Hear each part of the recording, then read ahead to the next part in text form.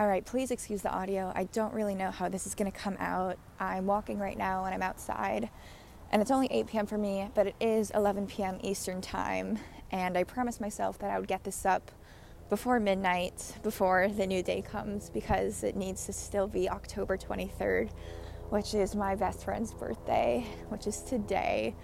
And I made a vow that on today I would choose a song for her, and I need to honor that commitment. So I'm going to be recording it out here in the streets. And there's a helicopter already. This is fun. Okay.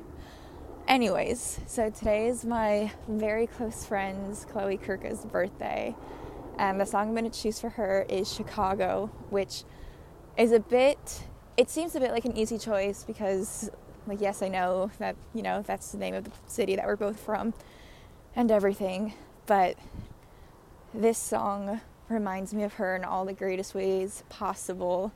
The first time I heard it was actually in the car with her and her mom driving to school. Her and her family started driving me to school when I was 12 years old, and that was something that stuck until we both got our driver's license, and then we just started driving each other to school and driving each other home. So we kind of started the day and ended the day with each other, for the past, 7 years now?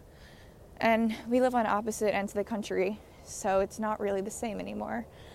But I think more than ever, we're a part of each other's lives, which is a really, I think, lucky thing to be able to say truthfully. And I mean that.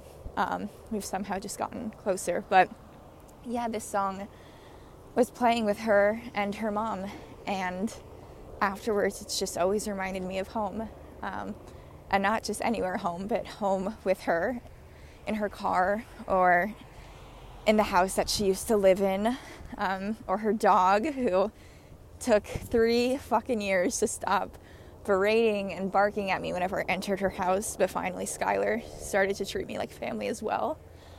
And it just reminds me of every single moment that I've had with her, all the amazing times and the not so great times, like when I punched her in the ear and she got so mad at me that she didn't even tell me until the next morning when we both woke up, and she still wasn't speaking to me, and I had to write out a formal apology note for hitting her in the ear. But besides like a couple of physical issues between us, it's been smooth sailing. And when I hear this song now, I think of how I feel when I'm with her and how comfortable she makes me feel. And I think of her laugh, because if you've gotten to know her at all or had the pleasure of getting to meet her, you'll know that she has the greatest laugh in the whole world.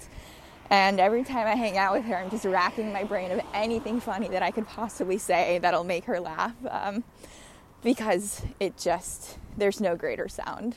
So I'm always trying to impress her, always trying to make her smile. But yeah, I've gotten the pleasure to grow up with her, and I think our lives are kind of intertwined forever now, for the better or worse, but I couldn't be more grateful for it. So I'm going to wish her a happy 20th birthday, thank her for everything she's given me, and I'm going to let this song play out because she loves it and she's made me love it.